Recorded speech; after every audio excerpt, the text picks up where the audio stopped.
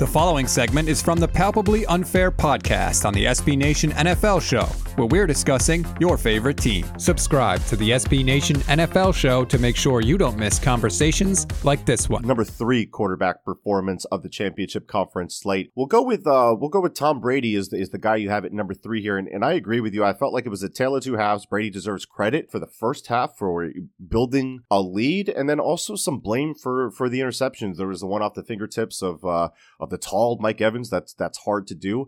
I felt like, and maybe you can kick back on me on this, but I felt like Brady had the most erratic placement of the games last weekend. Is that would you agree with that? I think so. You're right. This was a tale of two halves from Brady. The first half was fantastic.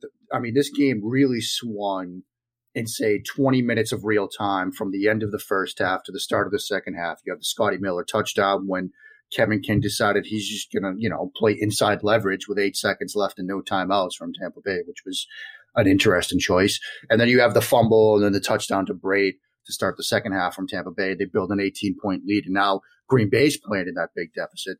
But in the second half, Brady started to press a little bit. He started to, I don't know if he felt like, look, Green Bay's coming, Rodgers is coming. I got to keep, making plays here. It kind of felt like, do you remember that Miami game where he really struggled and Xavier Howard had a big one? It really did feel like Brady was pressing just to get the ball downfield and get it out quick, right? I was going to say Patriots fans saw this in recent years where it seemed like Brady felt like he had to do too much. Yeah. Brady felt like he had to throw some haymakers too because the game is sort of getting away from him, which is interesting when you've got an 11-point lead. Like that's when he threw the first pick. They're up 11.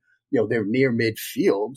And he forces one in the direction of Mike Evans, doesn't do enough to move the safety in the middle of the field with his eyes, right, and underthrows it. Now, then the second interception, they're in the red zone. It's a throw that's high. It goes through Evans' hands. Maybe he should have caught it, maybe not, but it's a throw that's off target.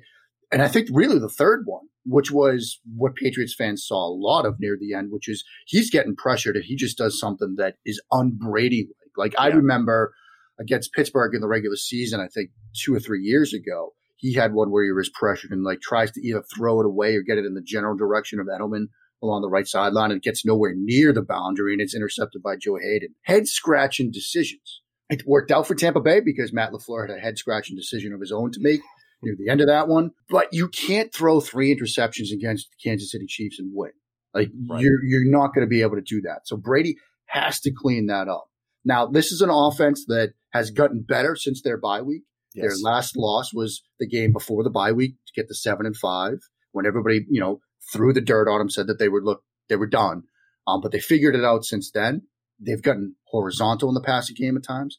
They've worked some vertical stuff in that it actually has worked, mostly off of 12 personnel and play action and stuff like that.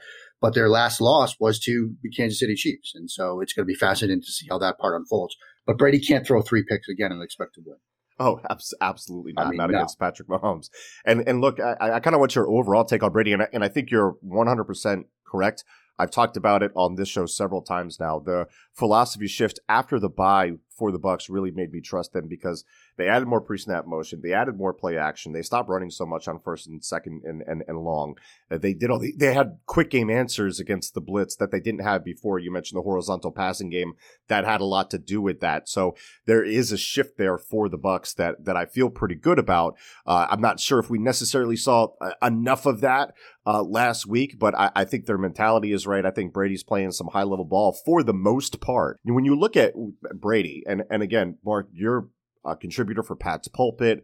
You're a Patriots fan. You have seen everything from Tom Brady. Has he aged at all? Like where does it show up, and when's the drop off gonna happen? Because it's funny. I have passed the torch to your new neighbor John Ledyard in terms of being the watcher on the wall and defending Tom Brady. But I was Jon Snow for years doing that atop the wall. But people would say he's got a noodle arm. The cliff is here.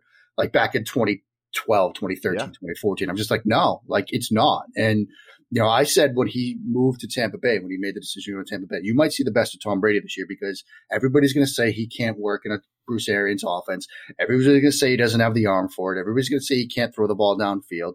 And he had a darn good year, and he's in his 10th Super Bowl, which is just absurd. You can hear the rest of this conversation by subscribing to the SB Nation NFL Show wherever you get your podcasts.